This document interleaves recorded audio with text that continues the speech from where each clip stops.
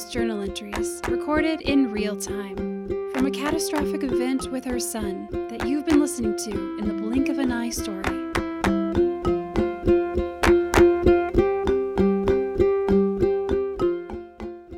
Life can change in the blink of an eye. Hello, dear ones. Welcome to Trauma Healing Learning 7, Healing Trauma Through Acupuncture with Dr. Janice Campbell. Today's episode is another special one as we welcome back Dr. Campbell, a member of my own care team, and someone who has turned her own suffering and knowledge of the central nervous system into a profession of helping others through acupuncture. Dr. Janice Campbell is a licensed acupuncturist and doctor of Oriental medicine based in Maryland. She is also the former clinical director of the Maryland University of Integrative Health for 2 decades. Janice struggled with asthma throughout her own life and turned to multiple medical modalities, both Western and Eastern, to aid in her own recovery, and she now uses these practices to aid others. You may recall hearing from Janice in the last Trauma Healing Learning as she integrates somatic touch into her 5-element acupuncture practice. In this Trauma Healing Learning, I wanted to explore with Janice acupuncture for pain relief and trauma healing. At this point in the blink of an eye story, Archer's medical team and I were exploring other modalities to treat Archer's excruciating pain, and I wondered if Archer might benefit from acupressure. The medical team and I knew acupressure relieved his pain, or at least gave him a small amount of respite, but it was only for short periods of time. I wondered about other non-pharmacological methods that might give him relief for longer periods. I was also aware myself that I was feeling untethered too, feeling off my game in my body. I had what I called my own care team back in Baltimore, people I had carefully assembled around me over the years to make sure the work I did daily as a mediator in other people's conflicts was not adversely impacting me. And the team had raised my awareness over the years of my own early trauma of loss of my dad when I was only 3 years old.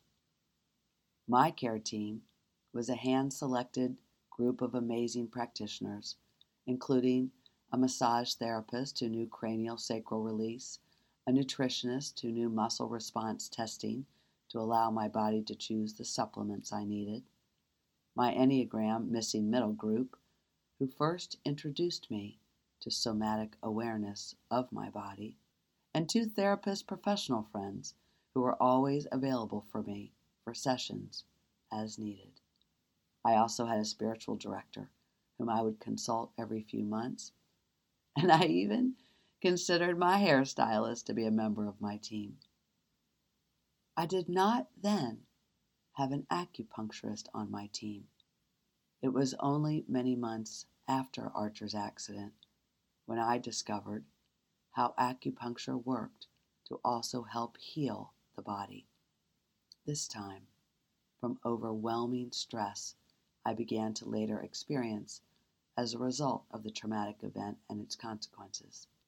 In this interview, you'll hear about Dr. Campbell's transition from her own stressful career in stage management in theater to acupuncture, and how she now works one-to-one with her patients to help relieve their suffering due to overwhelming stress and chronic pain and traumatic disorders.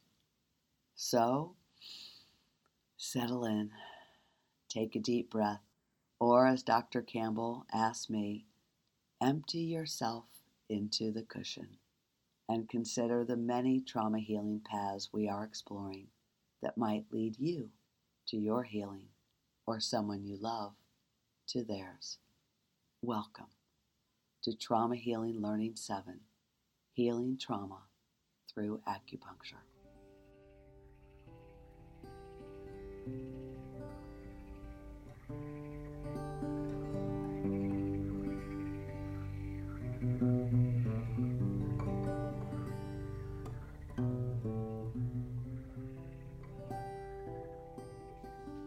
I am blessed to introduce you to Dr. Janice Campbell. She's my acupuncturist, but she is a doctor of acupuncture and herbal medicine. She is a former faculty member for many years at the Maryland University of Integrative Health, and she has been also the former director of clinical education there. So we welcome Janice to Blink of an Eye and to this trauma healing episode with a real focus on how we can better understand acupuncture and its relationship to trauma. Welcome. Thank you. Well, before we get there though, I know that you have a background as a stage manager. I do. And I am very curious how you got from stage managing to being an acupuncturist. Well, I was a theatrical stage manager, union stage manager, for about 15 years. When my father was diagnosed with a brain tumor in 1998, my husband and I we were living in Minneapolis at the time. We dropped everything, went to Georgia to look after him because I'm the youngest of 6. And we all kind of knew that other 5 would fight over my mom if she needed caretaking, but that I was the only one that could tell my dad to sit down and shut up and take his medicine. So we swept off to look after him for the end of his life and last year of his life. And in the course of that, I had become asthmatic Thanksgiving of 1989 when I met my husband's extended family for the first time. Which I think maybe we should pause there? which is a little bit of an allergic reaction, I think. Or at least that's the way he tells it, because he's sort of allergic to them too. And in 94, I had beat my asthma by changing my diet, learning some yoga techniques to open up my rib cage, etc., and gotten off all my drugs. I know you're in the middle of this important story, but that's a story unto itself. Yes. You had asthma in 1989. Then I beat it in 94. You beat it in 94, so after 5 years, and it did come on when you did meet a difficult family. Yes. But you beat it with different modalities. Can we just deviate there for a moment and then come back? Well, I was stage managing at the time, and I got angry that I couldn't climb a flight of stairs quickly without gasping. And I had been on every asthma drug there was. And I probably had what they called exercise-induced asthma when I was a kid.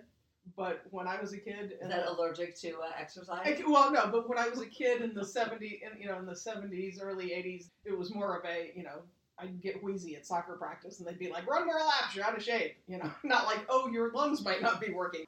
Anyway, but that had not been hindering me in any way and seemed to be only exercise-induced, like serious lap running induced.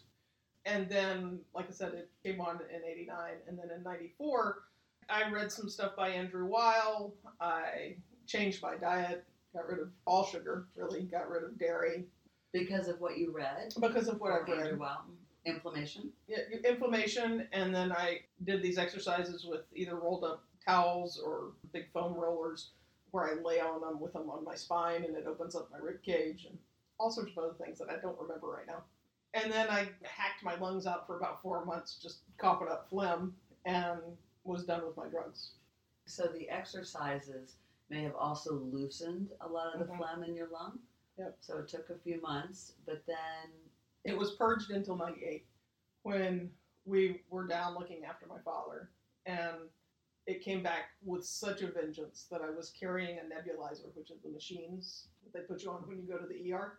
Only I had my own private one, and I was barely making it the 3 hours between treatments. Like I was contemplating my own mortality while we were dealing with my father's. And it came on also very suddenly? Yeah, it came on while we were down. While you're down there.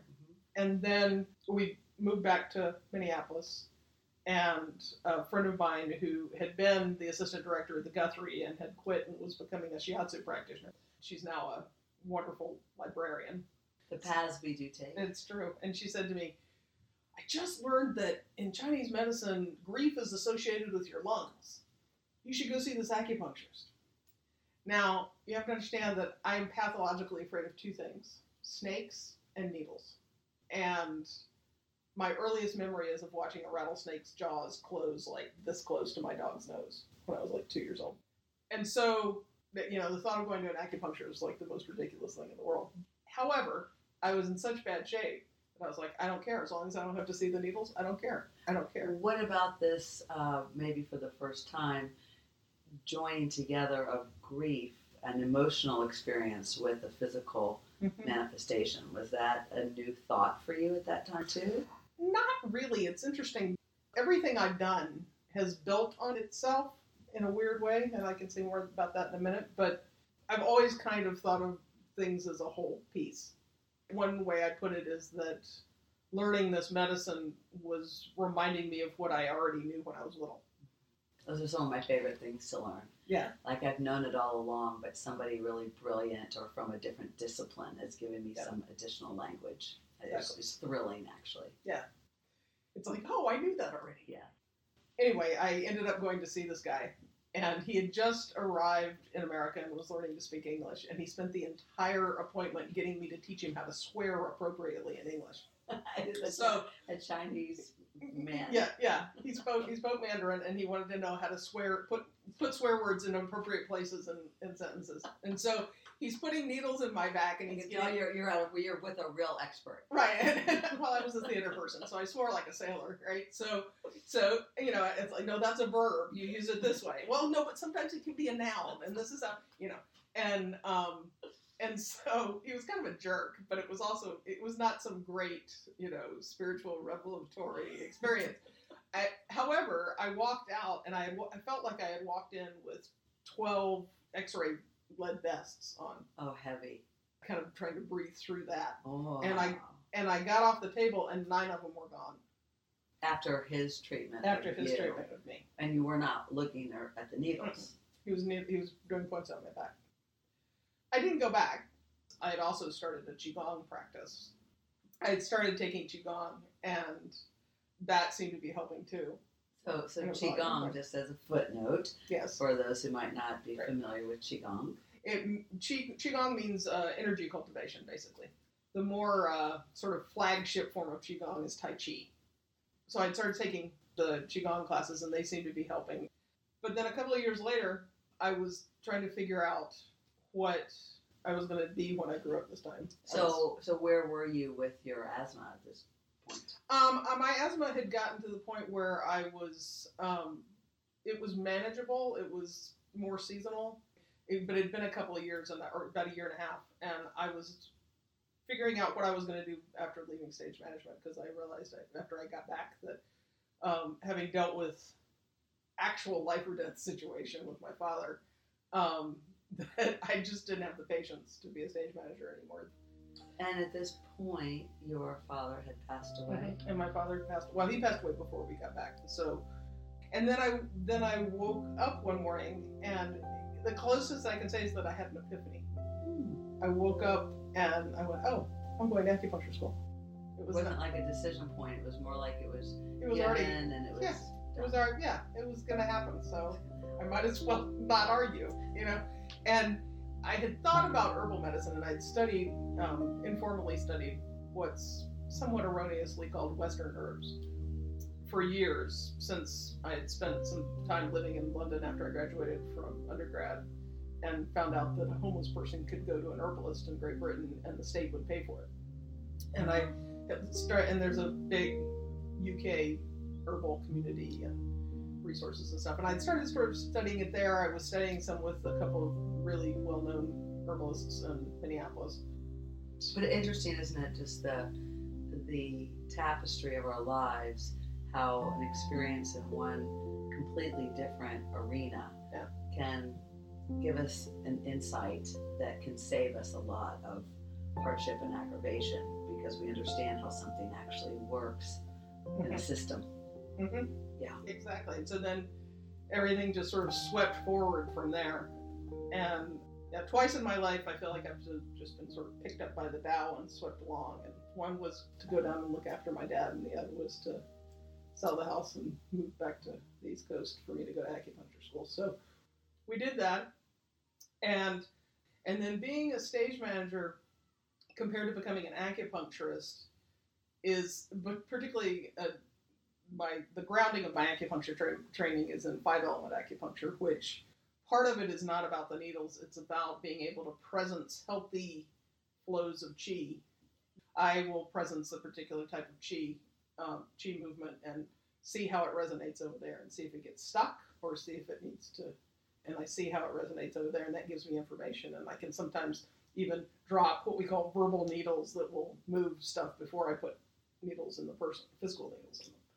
And are you also, without the needle yet, attuning something in your own body? So not just verbally. No, not just verbally. No, it's physical. It's the way I sit. It's the sound of my voice. It's the cadence of my conversation. It's all of me is lining up with it. And I think Western medicine calls it mirror neurons. A lot of what acupuncture school did was just give me language for what I already knew, and then gave me a physical thing I could do that could further that. And so it all, oddly enough, builds on each other. So there is true integration. Mm-hmm.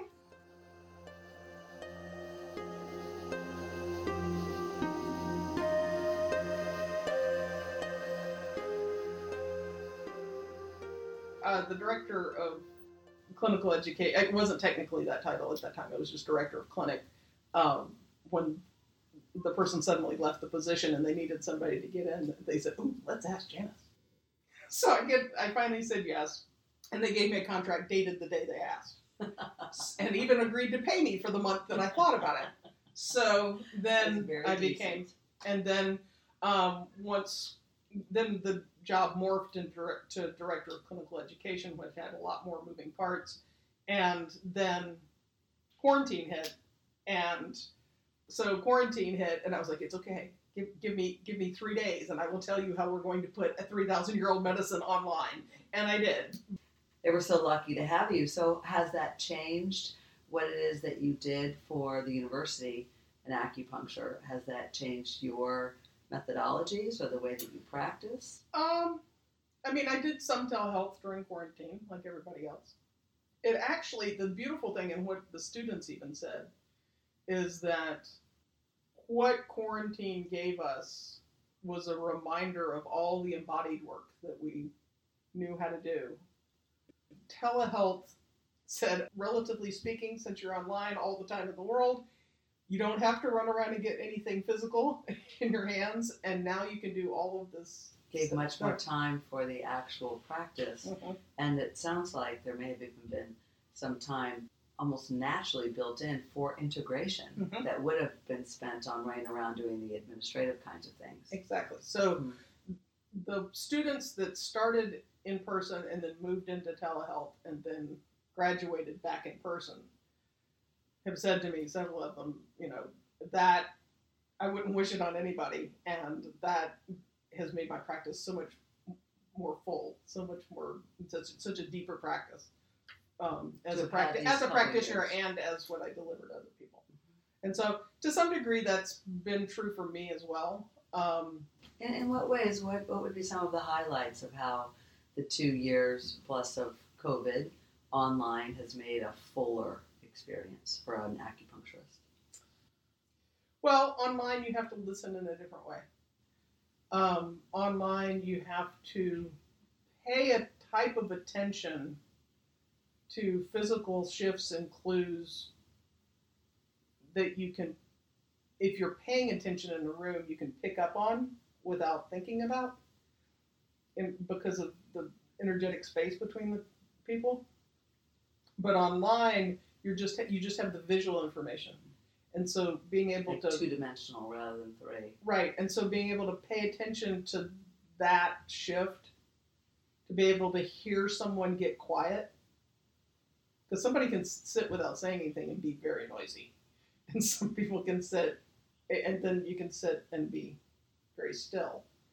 And to hear somebody shift from like internal noise to stillness online is very different than feeling it happen with somebody in person. And so it just fine-tuned my my antenna. Yeah, your other senses that may not have needed to have been relied upon to the degree that they needed to then be Right. because of COVID. Right. Online. Right. Yeah. Well, and also being online, teaching my patients how to find acupuncture points and having them sort of marvel at it and view the work they did with me differently because they had felt a point on themselves. So let's talk about that. Especially for those who might not be familiar with acupuncture, mm-hmm. and then might be incredibly marveling at acupuncture online. Mm-hmm. Can we talk about that? Acupuncture points have anatomical locations. There are so many units up in relation to this muscle or this bone or whatever. You can't necessarily treat just by knowing anatomical locations. Years ago, when I was in school in the early 2000s, the University of California at Irvine actually did a study of acupuncture points. And it has to do with density in the connective tissue. And they change shape and size and move a little bit around in space from day to day, or even hour to hour sometimes. And so there's a very strong component of point location of being able to feel it, of being able to physically feel, and everybody trains a finger or two fingers to find points. Mine's my middle finger on my right hand. And so you find it anatomically, but then you use your sensing finger to energetically find the point, and it feels like a little whirlpool, like a little divot, a little cone that's spinning, or yeah, sort of. What it makes me think of is my grandparents, my mother's parents. My mother grew up in Savannah, and in the sand in Savannah, there are these little bugs that have the little funnel dots on everything, and you take sticks and you spin them around, and the bug jumps out when you're a little kid. And it makes me think of those, only they're on people. Those little kind of... Those teeny tiny, they're little like sand dwellers, but like almost a little clam. Yeah, well, sand mites. Sand mites. Yeah. Mm-hmm. And so you can feel it once you've trained your finger to feel it. You can feel when you find a point. Because there's movement like underneath. Mm-hmm. That's really kind of what you're sensing then when you feel it. Yeah.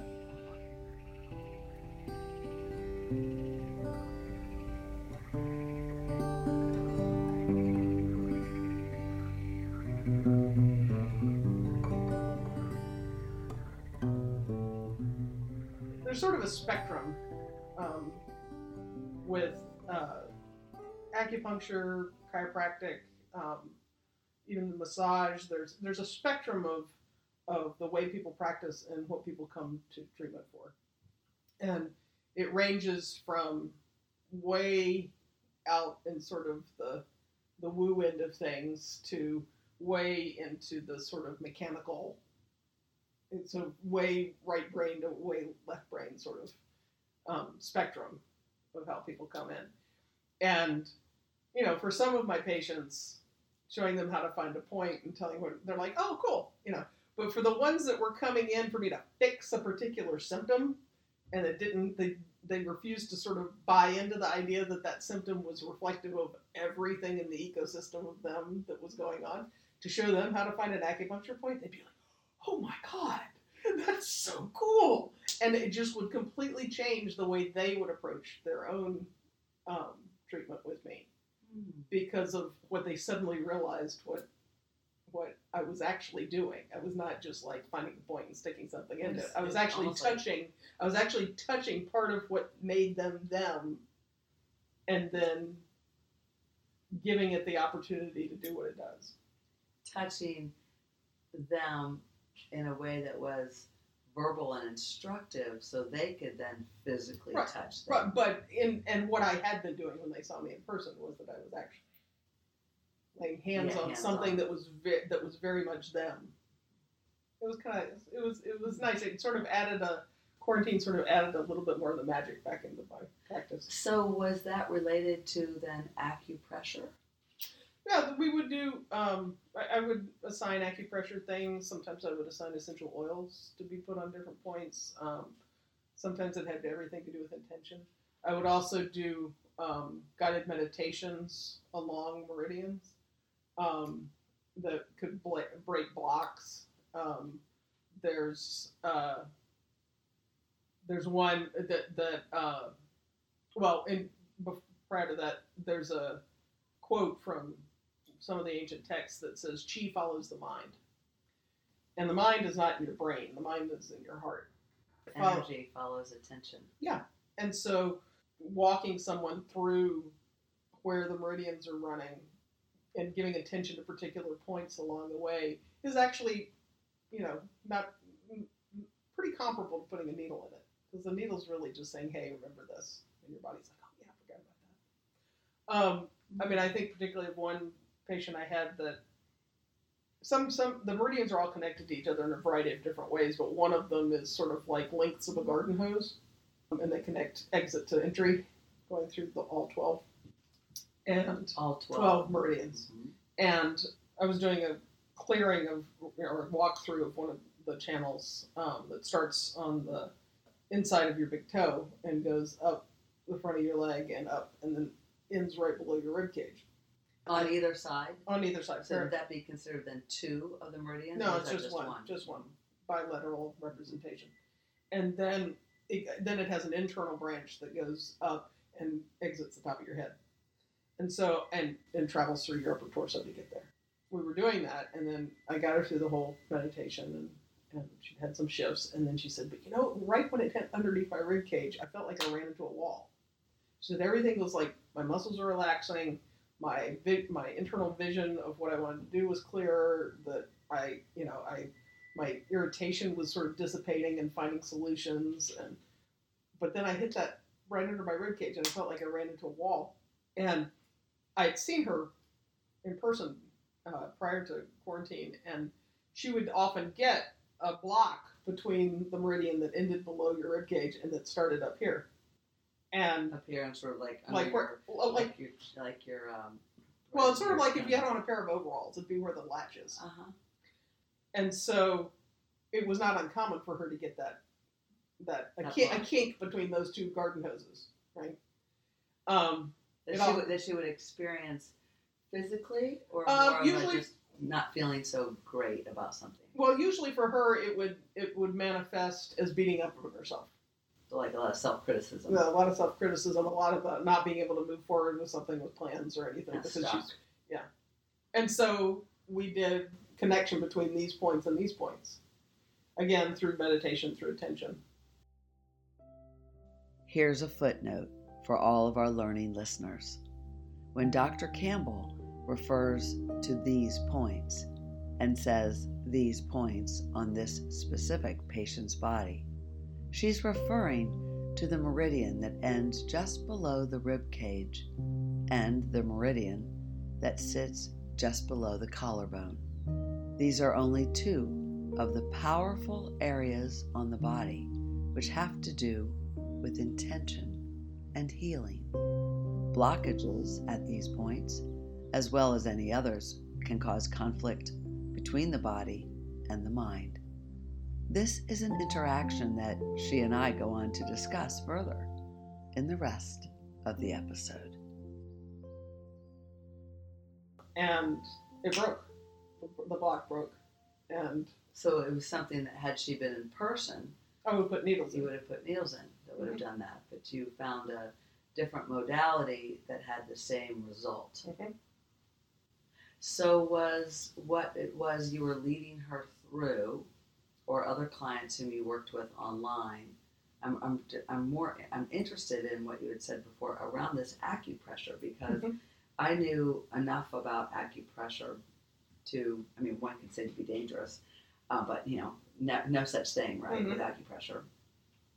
When we were in the throes of the first weeks and month with Archer, with his spinal cord injury, to try and relieve some of the pain that he was experiencing, again, around the lungs, not being able to breathe, and just this panic, and wondering if there was something we could do with acupressure around the lungs. But I didn't know enough about the meridians and what was actually related or attached to the lungs. And that today, for all the years that I have known you and that you have helped me, that the new little piece even around grief and the lungs is really landing for me today in a really special way, because I'm just wondering about acupressure and how it might relieve or resolve grief that allows one to then breathe more. Well, breathing's interesting because it involves, from a Chinese medicine standpoint, it involves the lungs, but it also involves the kidneys. Not the organ, the kidneys, although anytime I say kidney or lung or heart or small intestine or anything, I'm talking about the energetic that encompasses the pathway, but also encompasses a whole host of things that are associated with it. Smell, taste, sound, favorite color, time of year, food, any number of things. And that coalesces into the organs, but the organs are not the whole story by a long shot. So when I say that the kidneys are involved in breathing, clearly from a Western standpoint that deals very much with the physical aspects of things, the kidneys have nothing to do with breathing. However, in Chinese medicine, the lungs take in what is referred to as the breath of heaven, and the kidneys reach up and grab it and pull it down. The energetic of the kidneys reaches up and grabs it and pulls it down, and then the lungs are responsible for releasing it. So when somebody comes to me and says they're having trouble breathing, I say, are you having trouble breathing in or breathing out? Because if they're having trouble breathing in, we're talking about, is the kidney getting what it needs? If they're having trouble breathing out, then we're talking about, is the lung able to release? Or are they just not talking to each other, which is a whole other conversation. There are also other aspects of breathing when it comes to things like phlegm production, because that's more about digestive things and things going on with your spleen and your stomach that are then gumming up the works between the two. It's never a this does that. It's here's the way this whole organism, this whole version of life moves. Are we talking about the chicken or the egg? And I have one thing that I started using. I had it in my treatment room and used it periodically, but I used a lot in telehealth. I have a mobile of 5 umbrellas that I had hanging inside of my camera. And it's often the case of I'll grab one umbrella and I'll say, I could pull, this is your symptom. And I pull the umbrella down and you see all of the rest of them dance and do all sorts of things. And I say, okay, so I could put if you're worried, this is the one that yells at you. This is the symptom that yells at you. I could put a weight on that one and make it go back down. Or I could do this to that one to make that one move. Or I could do this to that one. But really what I need to do is let go of this down here. And then everything moves again. And so it's never a simple, do this and that'll work. I'll take care of it. It's what is this version, what is this human, what is this version of life doing? How is it moving? How are they moving? How are they, and when I say moving, I mean emotionally, mentally, physically, environmentally, and what's stopping what? Because it's all just about a smooth flow of chi. So for each person, as it is related to chi, are there patterns that you see and what would ail people? So even though it's unique to each person, there are also some, we don't want to say a person's not unique, right, but the treatments would be known for what it is in that ecosystem that is related to this and to that in terms of the overall balance. And there are things that can help that may be sort of a generic answer, may not be specific to the person, may not be the ideal thing that would help that individual, but would be okay and make things a little better until they can see somebody to, Yeah, almost like a lot of the things that any of us might get online and research and be like, oh, wow, that helped. Yeah. But it may not have been as precise. Right. Or surgically, accurate or relieving. Right. As it could be with a practitioner for that individual person. Right. Interesting. Like, for example, if somebody gets a hangover and there's all sorts of hangover cures, and some work for some people and some don't, whatever. a lot of the not all, some of the hangovers are quite good from a Chinese fluid physiology dynamic. But some of them just mask the, like a boatload of ibuprofen is going to just make it shut up and not tell you that everything is horrible inside, right? But if you came to see me with a hangover, which I had patients show up with hangovers, it's about clearing heat from your stomach almost always. Not always, but lots of times, because it's an external thing that's been brought in. Those are easier because it's about just pulling the heat out of the stomach. And it'll resolve a hangover like that. Well, I'm also just kind of thinking about trauma and trauma healing, and so much of trauma can be emotional trauma, heartbreak, right? Life being changed upside down, loss, incredible loss. Where do you find as an acupuncturist that what organs are involved in that, or where is that sort of showing up in the body oftentimes? It depends on the type of trauma. If it is a traumatic event, like an assault or witnessing like a horrible car accident or a killing of somebody or something, it depends on where within the elemental cycle that, say it was me, where I got stuck. In the elemental cycle of 5 elements? Yeah. It's water, wood, fire, earth, and metal. And those correspond to winter, spring, summer, late summer or harvest, and fall. They also correspond to a bunch of different meridians and organs and smells and tastes and sounds. It's a whole system.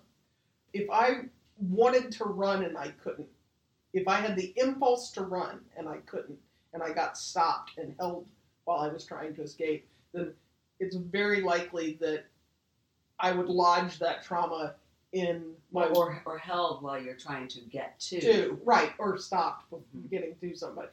Any of that impulse that pushes the bulb up out of the ground in the springtime, if that gets thwarted in me or stopped in me, then it's likely that I will then house that trauma in my wood energy. And it may show up in my liver, it may show up in my gallbladder, it may show up in the way I make decisions, it may show up in the way I value judge what is just or exact about a situation. It may show up in my eyesight, and which are all associated to the same element. So it depends. That would be different as opposed to, say, if it got thwarted in fire, that would be more of when I sought partnership or connection to solve the problem, or when if someone I believed someone and trusted them and let them in, and they did something horrible and used me in a way that betrayal in some way. That would very likely lodge itself in the fire part of my constitution, which would then affect my interpersonal relationships and affect how I network with other people, and maybe affects my heart or even my small intestine, or who I let in and who I don't, or how the temperature operates in my body, or any number of other things. So it depends on where people land. Now, that being said, there's always some element of, when there's some fight or flight aspect to it, there's some element of it affecting your water energy, which is your kidneys and your bladder. There's some, and with somatic touch, which is one of the modalities that I weave into my practice. There are many aspects of somatic touch where I'm laying my hands on different parts of somebody's body while they're fully clothed, laying on the table, and we're both paying attention to different parts of the body and letting them relax or shift or move or whatever. But most somatic touch practitioners, the lion's share of what we do is help people's kidneys relax. Because when we go into fight or flight, we kind of pull them up a little bit into our body, which puts a little tension on our adrenal glands on top. I was just going to ask about, are the adrenals involved in this as well? Yeah. And it's not, it doesn't even necessarily have to be a fight or a flight response. Even a collapse response could have that same physical manifestation. And so often what I'll do is, through somatic touch, through putting my hand under someone's back and us both paying attention to that part of the body, allow that part of the body to relax. And when that part of the body relaxes, then a whole host of other things are let go. Because our body houses symptoms and emotional memories and things for us that no amount of talking about it is going to take care of. And even with like people who have pre-verbal abuse situations and things like that, even more so, that's the case. That's what our bodies do, is they're like, okay, sure, I'll sock this away in your hips. Yes, I'll put this in your knees. Yes, I'll have this affect your digestion so that you don't feel it. But at some point, at some point, it will start spilling out in knee pain or digestive issues. Or it's just amazing, isn't it? None of us can escape trauma. No. Whether, as pre-verbal, babies, children, breakups, loss, right. Families, divorcing, death, and then life, society around us. How it is that so many of us might be walking around with our organs suffering, or we hear so much these days about digestion that could be almost a incremental unlayering of a number of traumas in the past, but you just can't get to all of them all at the same time. Well, and culturally, actually internationally, we all spent 2 years in winter. We all spent 2 years in high alert and concerned about resources. Speaking of the COVID. Yeah. And with that, what that meant was we didn't have, there was no spring for 2 years, energetically speaking. We did not have partnership beyond people we lived with, if we were lucky enough to be living with people. Our way of connection became very non-physical. We really didn't. It was like we were afraid to touch each other, hug each other, sleep with each other. Yep. And then we didn't have any community. None of that community need was being filled, which is very much the late summer energy. And there was too much grief.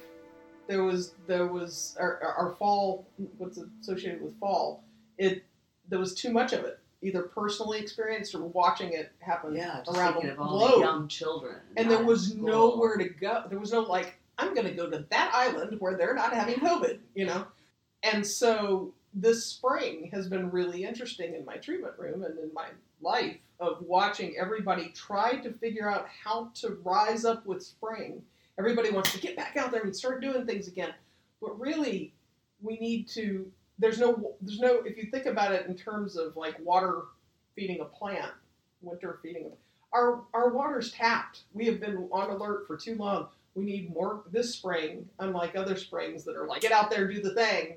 This spring has been more about getting people to rest, getting people to eat nourishing foods, getting people to spend quality time in the same space with other people, to be able to rebuild some of those things that support that cycle, so that next spring we can get out there and do all that stuff again. Right. Not so fast. Not so fast, because we're not. We tapped all these other tanks out. We can't just leap in like nothing's happened. So I'm getting from a very personal, intimate experience. I'm having such an insight about spring and trauma, and in some ways a feeling of gratitude right now that when Archer was injured, I was so propelled to move towards him, and I mean desperately on the floor, on my knees, begging God for mercy to see my son. I needed to see my son, and the hospital wouldn't allow me. And when, after many, many, many hours of carrying on, they did finally allow me to see him, and we had this incredible, truly an experience beyond any I've ever had before, where he was like glowing, and it's, I think a number of things really happened, and it was also a state. But I'm thinking that how important that was energetically from a moving through trauma to have not gotten stuck in spring and that pushing then. And yet I'm wondering, and I will come see you again as I do. I mean, full disclosure, I go for an acupuncture treatment weekly for my eyes that are getting better and stronger, and also with homeopathy and herbs and supplements. But just like, what is it in my trauma experience with Archer that, even if predisposed to early macular degeneration, that put me into immediate advanced macular degeneration at such a young age? Which we know. I mean, I know it intellectually too. Like, I know that was trauma. I know it is trauma, and still having to work through it. Be like, we're going to have to do some work on that. Well, culturally, it's interesting because if you listen to anybody talk colloquially, they'll say, "I didn't have the stomach for that," or "I just couldn't look at that," or that really gets my back up, or that, and those aren't made up for nothing. They're talking about exactly what I treat all the time. I'm getting such a aha because with our new nonprofit, I see that. They're just new awakenings for. I will see that. I see that. Things just don't happen for nothing. Nope. Isn't that amazing? Well, and language is very important. How people, lots of times, a lot of the work I do. I tell people I am not your therapist. I don't care. If your mother had to do with it, I don't care, what the story was behind it. You can tell me the story if you want to. But what I really want to know is how you carry it in your body. Where do you feel it? And the language that we use to describe being alive is huge. The first, you may or may not remember but the first treatment I have with a patient, I will say, okay, I want you to practice getting rid of 2 words. One is try, because you can't actually try to do anything. You're either going to do it or you're not going to do it. You can do it badly. You can do it not as well as you wanted to. You could be a beginner at it. But you can't try to do it. And to try to do it creates in your body that then has to climb over that to get to whatever. And it creates a holding that you can't, that will eventually become stuck somewhere. The other one is the word stress, which was originally used to describe tension on bridges and load-bearing walls and things like that. And about the 1940s, we started using it for people, the same way that people now will use computer language to talk about themselves. And all stress means is, this is my habit of response in the face of X, Y, or Z. I have to work with so-and-so and I clench my teeth until they leave, or I have to do such and such and I hold my breath until I'm done with it. And then sometimes I forget to breathe when they leave, or whatever the thing is. And when our bodies react to something, then the rest of us follows. If you look at a baby, they eat when they're hungry, they drink when they're thirsty, they are mad when they're mad, they're sleepy when they're sleepy, everything, their whole body is responding to the world. And that's actually true of us as grown-ups. But we think that all of this from here down is here to carry our head and our hands around. And it's actually, our whole body is still responding. Again, University of California did a study in the early 2000s where they were studying meridians, and so they'd done a thing where they had somebody with a brain scan thing set up, and they'd put them in a completely dark room, and they'd open the door, and light had come in, and bright light was in, and certain parts of their brain would light up because their eyes were, like a brain mapping. Yeah, because their brain, their eyes were sending messages to their brain, and their brain was jumping up because of the light. And then they did the same thing in a completely dark room, and separated their feet so acupuncturists couldn't see what they were doing. But they would put needles in their feet that were part of that same energetic system, and the same part of the brain lit up. Well, a sister research project that they did was following biochemical signals with emotions.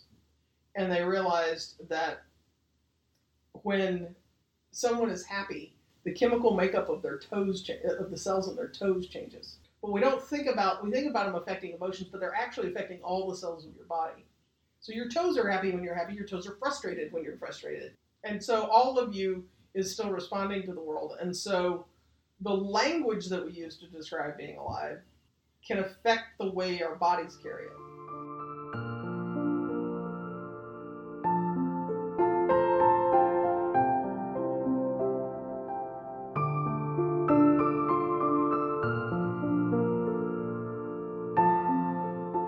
I'm working with a patient now who is very much in his head a lot. And I have him journaling about body responses. Mm-hmm. I really want to pause on that because that was a new piece that you gave to me many years ago, mm-hmm. which was in journaling or even just in quiet contemplation, to really be much more mindful in a way of, as a mindfulness teacher, to incorporate that, but to be mindful of my body. Yep. And to really come up with some language for what the experience was in my body.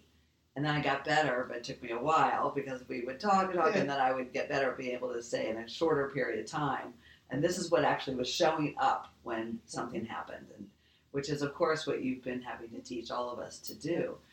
But I think it can be incredibly useful for anyone, whether working with an acupuncturist or not, to begin to become more familiar and intimate with your body's responses, like that baby analogy. Well, also, too, it'll allow you to self-care, because if you know that every time you have to do such and such, you hold your breath, if you then set in a habit that before you have that meeting that always makes you hold your breath, you set an alarm on your phone or whatever 5 minutes ahead of time to breathe, and to have that meeting be a reminder to breathe, then that's going to change how you sit through that meeting. And it actually then changes brain patterning. And that changes brain patterning, and it changes your interactions, and it changes the meeting. And not only does it change the meeting, but it changes how the other person deals with the meeting, and how that person deals with the meeting, and how the person that serves those people lunch later deals with the meeting. And this is why all of these aspects of integration are so exciting to me. Because in all of their different modalities, even for you with acupuncture, as you mentioned, somatic touch, we haven't even talked about herbs, but you are quite an herbalist. All these different modalities, and then many more that you might not practice per se, but we're both familiar with, or maybe even have relied upon them. They're all changing the body's response to the way, because we're changing the way we think about things, and therefore like a patterning of the brain, so we can feel more alive in that way, move some pieces around. But the brain is actually just the high-paid legal assistant to the heart. It's the heart that's the real brain, isn't it? I mean, that's why people when they have heart transplants. Yes, right. And their favorite color will change. Yes. Their favorite food will change. Yes. And it's because the heart is in charge of stamping everything with who that person is. And so it takes a minute for the new heart to settle in and be like, oh, okay, so we have all these other body. We have all these other experiences that we now have to fold them together. Well, I really want to hang on to the fact that we like baseball, or whatever it is. And so then that negotiation has to happen. But the brain is just, you can be brain dead and still be alive. You cannot be heart dead and still be alive. Your heart is the first organ that works and the last one that stops. And from a Chinese medicine standpoint, it is the organ that receives the Shen, or the spirit from heaven, that then refracts into all the other organs and all the other aspects of who you are. And the whole, as one of my teachers, Thea Elijah, who is a lovely human, says, this whole body is here for this heart to experience the world. These hands are here to touch so this heart can touch the world. These eyes are here so this heart can see the world. And you can lose pieces. Obviously, there's some that are more important than others as far as continuing to function.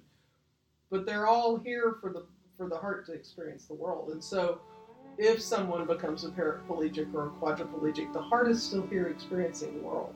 They just have different things to work with. That's like Archer telling me.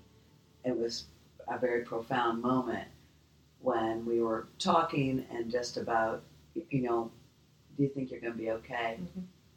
And he said, I've got everything I need. And he looked down and he says, from here on up. And he wasn't just referencing that he's smart and he's got this great brain. He was referencing his heart here on up. Yep. Yeah, it was really beautiful. And so true. Yeah. Thank you for that. You're welcome. I'm thinking it's just too juicy to pass up, but with ICThat, the Integrative Center for Trauma Healing, Advocacy and Transformation, which is focused on spinal cord injury families and our helping them to navigate during the crisis 30 days. Our navigators are mostly parents of quadriplegics who are helping now these other spinal cord injury families in their heat of crisis. I'm wondering from that what it is that you're developing. What is it that you would be teaching our navigators, if you were able to do that they could be inviting or showing the families, the parents who were in the crisis with their child or partner or typically son in those moments to do for their own self-care while they're managing this very complicated medical crisis? First thing I would be teaching them is how to look after themselves as a parent who had already gone through it, how to look after themselves before they start assisting somebody else, to put on their emotional oxygen mask first, so that they are in a place of comfort and safety to then be able to presence and witness somebody else going through something similar without being triggered. And then the second step being how to then show them or be in being with them, how to presence things with them for them to pass that on to them. And truly the second is just almost the ancillary of the first. Exactly. Yeah. Exactly. The self-care, truly, it's not selfish. It is not only acceptable, it is a necessity to do this for yourself and to take the time and the attention to yourself in that regard. It's quite lovely. I can't wait to see what manifests from that. I can't either. And how we just might intersect on that. We shall see. Trauma healing is all about rewiring the dysregulated central nervous system. I hope you enjoyed the second part of our incredibly interesting conversation with acupuncturist Dr. Janice Campbell. Someday you may wake up too and have an epiphany about your life's direction. As with any big life change or even traumatic event, pay attention to what your body is telling you. Intentional touch and the redirection of your energy through acupuncture are valuable tools for a harmonious mind-body connection. You might consider seeking the guidance of a practitioner like Dr. Campbell as another way to restore peace and balance in your life. Healing is not always linear. It can have many twists and turns, and it never hurts to have a guide. Life can change in the blink of an eye. Life is so precious. Sending love. Hope for everything. Obtain everything. Love heals trauma. Thank you for tuning in to the Trauma Healing Learnings. You may tune in to the companion Blink of an Eye story at Season 3, Episode 7, Patience, Jedi Master. Thank you for listening, subscribing, and following. And thank you for telling your friends about Blink of an Eye. Together, we are raising the vibration for healing. These are the Trauma Healing Learnings based on one mom's journal entries recorded in real time from a catastrophic event with her son that you've been listening to in the Blink of an Eye story. Blink of an Eye podcast is sponsored by ICThat, the Integrative Center for Trauma Healing Advocacy and Transformation, a nonprofit created as a national resource to help change the way we respond to spinal cord injury, to include trauma healing approaches for families and medical teams across the U.S.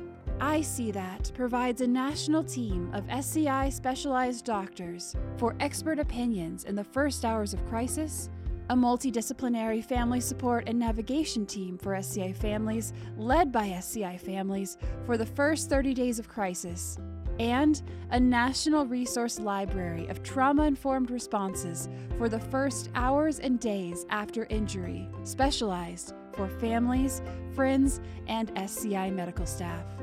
I See That also offers a registry of medically unexpected SCI recoveries.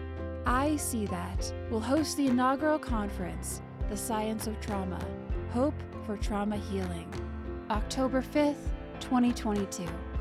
To donate and find out more, visit www.iseethat.org. That's I, the letter C, THAT.org.